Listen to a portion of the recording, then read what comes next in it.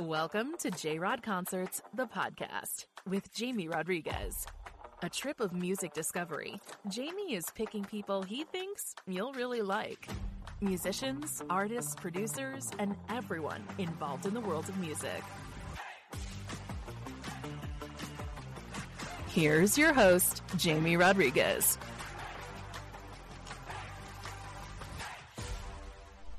You better not pout, you better not cry, you better not shout, I'm telling you why. 'Cause Jrodconcerts, the podcast, is about to begin. Hey everybody, Jamie Rodriguez here, your Jrodconcerts representative. Thanks for listening. How was Thanksgiving? How was the food? Everyone did well? I did. Had a lot to eat and it was quite nice. I had been gluten-free, but no gluten-free at this state. Lots of gluten-delicious stuff. And let's get started with some gluten-free music, guys. This band is creating an incredible buzz in the bluegrass world. They're incredibly talented. They are Nashville-based, ladies and gentlemen. They are called Sicard Hollow. You may have heard of them because they really are everywhere. And ever since we moved to Nashville, we've wanted to talk to them. It's been a pleasure to finally have them on. They just released a great new album called Brightest of Days. So we sit with all of them, Alex King, Will Herrin, Matt Rennick, and Parrish Gabriel, and they share some great stories, guys. Alex King opens up about some years that he had in rehab and how they shaped him, both as a human and as a guitar player. We also talk with everybody else about the release strategy nowadays of singles versus album. We talk about the hype of the band. We talk about being on the road and what that means on a psychological perspective. Just a great chat, and thank you to the Sicard Hollow guys for coming on the show. And make sure to see them live, guys. They are an experience. Dates and more at sicardhollow.com. So let's get on with it. Thank you guys for joining. If you're new to the show, please click subscribe. Give us a review. That stuff helps a lot. Sicard Hollow on Jrodconcerts, the podcast.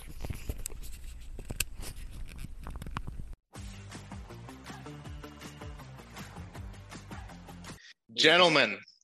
Hello. Boys, ever since we stepped foot into Nashville, we've been waiting a long time to have you guys on the show. Oh, nice. Thank you. I mean, I haven't met a lot of you, but I've met Alex a few times. Nice Always barefoot, always in... Not today, I got the boots on, baby. Look at that. By the way, Will, Matt, and Paris, when did you realize about Alex's, barefoot connection to the universe? I don't know. I think it's a Paris question, right? It's the thing, man. You know how it is. It was more. He's barefoot most part too. It was more of a thing whenever we first started playing, and I'll explain this really quick. My pedal board started getting bigger and small. I started getting more pedals, and I'd find myself on stage clicking the pedal, and it would go in between my toes, so it wouldn't actually click it. So I started wearing like sandals on stage. He actually is the one nowadays who goes barefoot on the stage more often. He does have less pedals too. Yeah. So, but I did. And big squares. Yeah. I got called out at Cave Fest. We were on stage, and somebody was like, "Take your shoes off." So, and then I obliged. I kicked my Birkenstocks off, so I was almost barefoot. But we're at a new era. So, at certain shows, I'm barefoot. That used to be the thing, though, for sure. Yeah.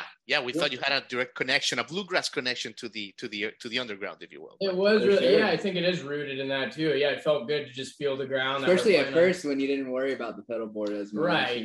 So because that was my. I mean, when I went, he's an Earth boy. I won't go off on it too much, but when I went to Belmont, I would go barefoot to class, and I'd be the only person walking around barefoot on campus and in class too. But it was just like, I don't know. I liked, feeling connected and walking through the grass on my way to class, and I don't know. Was that helpful with the ladies, Alex? You know what I mean? I don't know, maybe in Nashville it will, Not the ones that like feet. Yeah, right. No, I did not see any particular correlation to the barefootness and the ladies, but that's right. An interesting question. I don't know. Maybe there was. Maybe there was. Amazing. Already an amazing podcast, guys. But yeah, we have so many questions for you guys. Let me just dive in because we really love you guys. I mean, you guys are like some of the talk of the bluegrass world. I mean, bluegrass titans, I have to say, guys. I mean, opening up for the String Dusters. We've seen you guys play major venues, CBGB, the Brooklyn Bowl here, bunch of places. But let me ask you this, and Matt, let me like start with you, Matt. Like at the end of the day, is any of this important for you, the hype and kind of getting some buzz around town on the bluegrass world, or does it not matter? Well, honestly, I'm not really as much aware of it, I guess, because when you're saying all these things, I'm more like, oh, are we? I'm like, like I don't really like keep track. I'm more just kind of, continuing on to the next thing, whether it's a Sicard project or I'm working on my other side projects and stuff. It's just like I just focus on the music as much as I can, and I don't really worry about where we're at right now. I just know where we are and like how are we going to get to like the next step through just creating a new thing. You're in it. Yeah, that's what at least I try to be. I think it's the best way to not overthink, because when you start thinking about all that kind of stuff, like it gets overwhelming a little bit. So you got to kind of take a step back. Absolutely. And Alex, are you the type of guys that, that say, let's say you write down a song, and I don't know what your process is, but everything, that you've created already has become kind of like a thing. Like Sicard Hollow is like an institution. Like say like the lyrics to Secret of the Breeze or your first instrument in Alabama. Like, do you keep any of this stuff? Like, are you keeping like an archive, like a cave of Sicard Hollow, like mementos? Let me get that straight. Like what do you mean keeping mementos, like lyrically or like song? Yeah, well, like you guys are like, are becoming like an institution. And I just came back from the Rock and Roll Hall of Fame this weekend, and everything is like the first handwritten lyrics or the first instrument. You know what I mean? Yeah, definitely. A lot of my lyrics are like on, we live in a digital era. So, I like handwriting lyrics, but I can just pull my phone out and jot down. My notes on my phone are insane. But, Tim is really good. Our manager, he's really good at keeping like everything for the archives. And like, I have hanging on my wall, I have the original painting of the album cover of Secret of the Breeze as well, and all of our first posters and all that type of stuff. So we do, we definitely are thinking in terms of like longevity for the band, how it would be cool to go back in 10 years from now. Oh, here's our first t-shirt, or here's our first hat pin, or whatever, here's the first copy of the we do have all of that. Yeah, absolutely. And but Parrish, to think about that, to care about something like enough to like view it like where there is enough potential here to like, down the line people would not sell it or whatever, no, it wouldn't be a monetary gain, but it'd be like cool for us to have like these items that like were identifying points of the timeline of the band, if that makes sense. Absolutely. I mean, you guys are creating like a real bluegrass legacy, so like you should totally kind of like keep an eye on this stuff. Yeah, 100%. And Parrish, let me ask you this, because you look like a guy that's, that has lived and has seen good records, good vinyl, good complete albums for a while. What do you think of this like strategy? Like you guys have been releasing stuff lately, like, Little Miss Tipsy or Forecast of Life, like these singles every 6 weeks, every 4th weeks. Do you like that approach, or did you prefer that like old school, like here's the album, guys, here's like something we have to tell, So I think with the most recent year, we've kind of done both, with releasing the 3 singles, and then coming soon, we have the album coming out. And I think that they kind of serve different purposes. Like some songs just are fine to just release them as their own entity. But then there's also, I would say that sometimes albums piece together to be a whole unit. I, growing up, was definitely into just like the idea of listening to a record front to back. Like if I'm going to listen to a Rush album or listen to Rush, like listening to a whole album is great. Like, I grew up, at one point I had tapes. So it's like we weren't skipping track to track. So like I do love the idea of like 12 songs that are very purposely put together. Yeah. I'm always going to prefer to release whole albums, but I think it's important for us to release singles so that we can kind of we just want to get stuff out. I think that's a big thing. It's like we, as a group, are all kind of thirsty to just like get everything we have to say or feel just out there. So we don't, I would say we wouldn't get as much out if we weren't also do the singles. Yeah. Right. So, yeah. Yeah. Right on. Right on, guys. Guys, and another thing I was thinking about, in research with you guys a few days ago is, you guys are road warriors, and we love that. I mean, we have a lot of mutual friends here in Nashville, and I admire that so much. But you guys look great. You guys look really healthy. But, in order to do the shows that you guys do, being on the road so much, I mean, I'm always curious about this. Have you ever, like Alex or whoever, have you ever talked to your therapist about this? Because I'll tell you what, like I used to do a lot of radio back in Miami, and I couldn't take a break, even more than the shows that I was contracted to do it. And, I did a little bit of like therapy, and there was like some sickness to that. I'm wondering if you've ever like looked into that, like, or that deeply. Yeah, I look at it that deeply all the time. Yeah.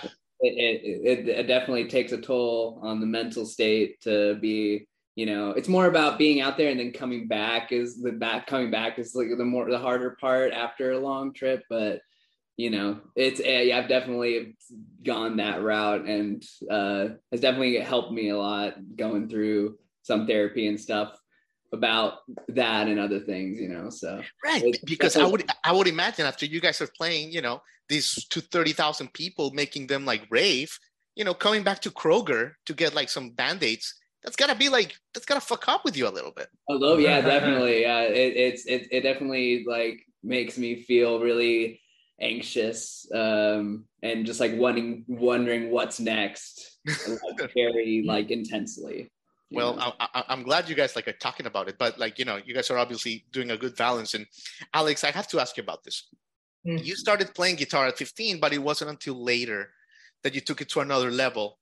And that was, about 6 years later when you went to rehab in Baton Rouge. And you've talked a little bit about this, but you can talk as much or as little as you want. But how was that breakthrough like in rehab? Like when you kind of like had that breakthrough that you could redirect your demons into like your passion for music and like go to that next step?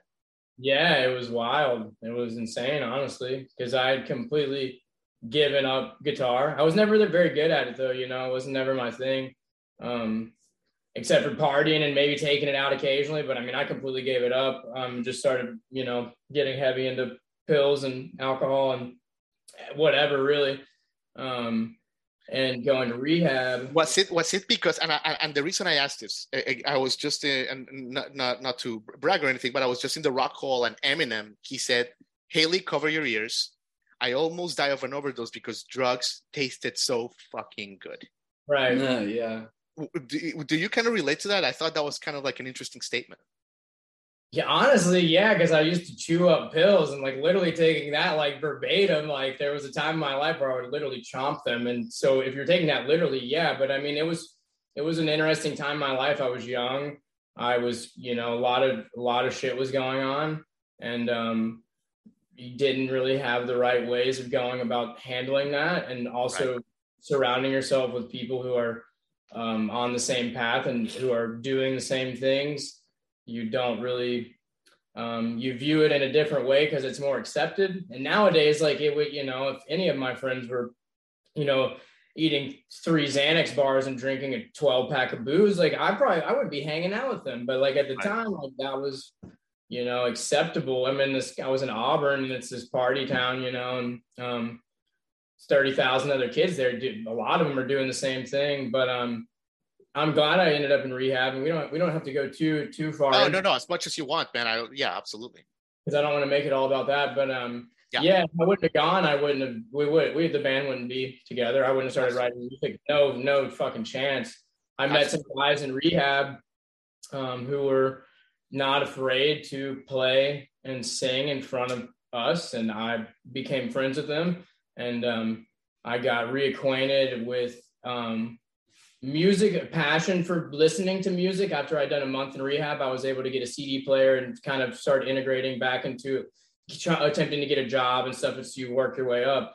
And I remember getting like Working Man's Dead, which is a Grateful Dead album. Mm-hmm. And I remember just trying to pick along to like Dire Wolf was like the one. And I'm like, when I kind of got Dire Wolf down, I would like sing the tune by myself. And yeah, and we would just do random stuff. Like I'd play a little finger picking progression that I knew, and like guys who were just hanging out would start ad-libbing, like just making up stories to it. So we had this like community sense where people were kind of encouraging me to like do it because we didn't really have much else to do there sometimes. And yeah, if without that, I would not have made it to Nashville. But my really breakthrough happened in Nashville after I had already picked up a little bit of steam and rehab with it, enough to where I was like, okay, like maybe I'll sing, or I wouldn't sing in front of anybody really. It took a little while for that, but once I met these guys, you know, it lit a flame in me. Really, watching Matt play the violin was like, all right, man, like he can't take every single solo every time. His arms get worn out. You know? He's like, guys, like help me out. I love it, man. So then nose to the grindstone, you know, COVID hit, and like we had a lot of time on our hands, and I can speak for myself. I utilized it very appropriately, I think. You know, I played guitar for hours and hours and hours a day, 8 hours a day for a while. I treated it like a job, you know, woke up, set my alarm for 8 o'clock in the morning, got up, started flat picking, tried to get 4 hours in before taking a little break, and then jammed the whole, you know, by that point, it's only noon in the afternoon. So like it was me utilizing my time, but it all did start in rehab, like getting the love for life back, like figuring out how to do anything without getting high out of my mind, you know? So, that's great. Yeah, it was a beautiful time. Hindsight's 2020, and looking back, I'm like, I wouldn't change anything, but like in the moment, I was like, why is this happening to me? But yeah, I wouldn't change anything. It's a very pivotal, monumental moment in my life. So absolutely, and thank you. You know, thanks for that. I did want to touch on it because I think it's a big part of your story, and people will listening can, you know, always remember that the comeback is always better than the setback. And, you know, Sicard Hollow are a representation of this. You guys are in the Mount Rushmore of today's Bluegrass Titans, along with Billy Strings and Molly Tuttle. And you guys are somewhere in there in the you know, top 10, top 5. And, you know, it's because you created light out of that darkness. So that's why I wanted to touch on that. So thank you for that, Alex. Yeah. And a lot of the tunes are like based upon that, you know, if you can, I don't like blatantly say, actually in some songs I do, like I'll mention things directly, but like, yeah, a lot of it is directly related to that struggle. And I think people can parallel a lot of different things in their life with addiction, whether that's with substances or whatever it may be that you're struggling with, you know? Yeah, I think the words and the overall message can apply to a lot of aspects that absolutely just with that darkness, you know. Absolutely. Well, guys, you guys are being so good with your time, and there's a little rumor that you may play a song for us. But Will, let me leave you with this, Will, because we've been reading about your playing. And when you play these long sets, you know, you're playing, you know, for all this, you know, CBDB and opening up for String Dusters and the whole thing, and maybe you screw up towards the song Refuge or whatever. Is that something that bothers you as you go into the next town? I remember hearing Tom Petty once saying that if he fucked up a note in Wildflowers, he would like almost like be depressed until the next show. Do you kind of relate to that? Oh, when the band first started, you know, like if you would and we still scrutinize ourselves a whole lot.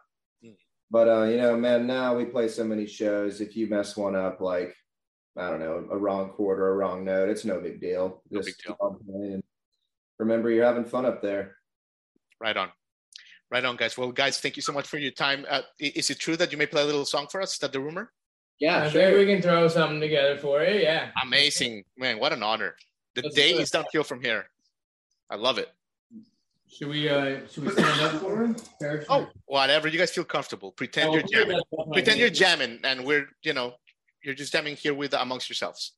Yeah, let's turn. Can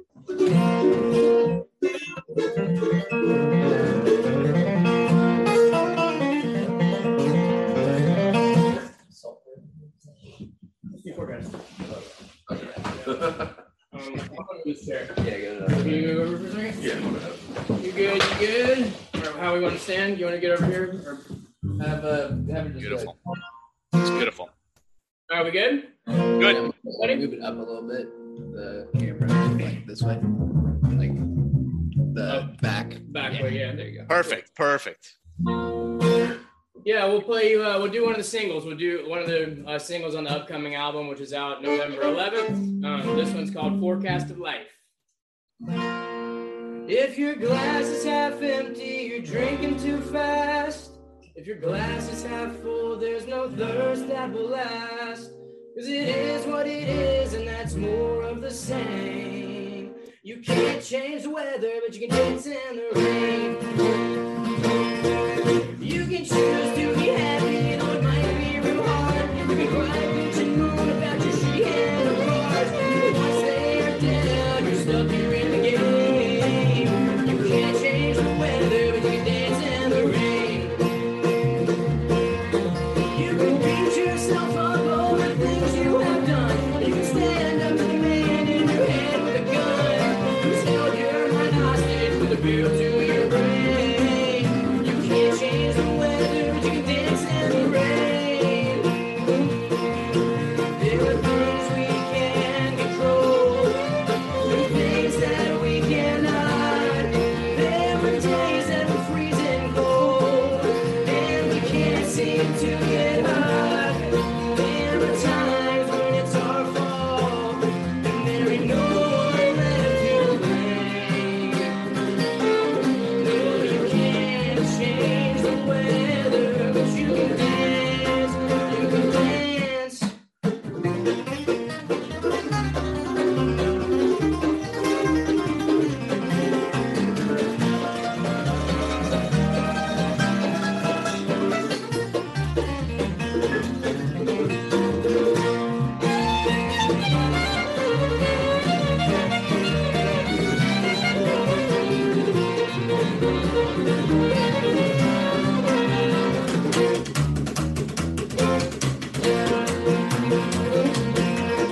To appreciate your faults, you must learn from the pain. To lose all you got to recognize what you gain. Sometimes to travel, you gotta go against the rain. You can't change the weather, but you can dance in the rain. If you don't want to grow, just run from your battles. The easiest route is that road off the travel, a worn out path that'll drive a man insane. You can't change the weather, but you can dance in the rain. There are things we can control, and things that we cannot. There were days that were freezing cold, and Lord, we can't seem to get hot. There are times when it's our fault, and there ain't no one left to blame. No, you can't change the weather, but you can dance. You can dance, you can dance in the rain. You can dance in the rain. We can dance in the rain. Rain, rain. We can dance in the rain.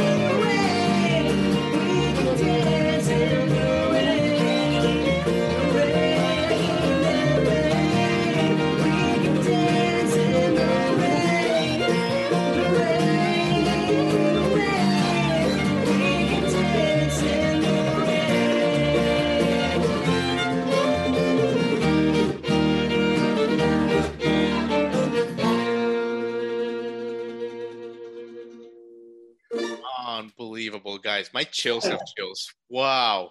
Dude, you got Alex, everybody.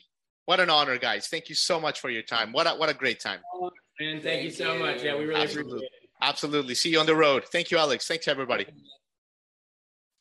You've been listening to Jrodconcerts, the podcast with Jamie Rodriguez.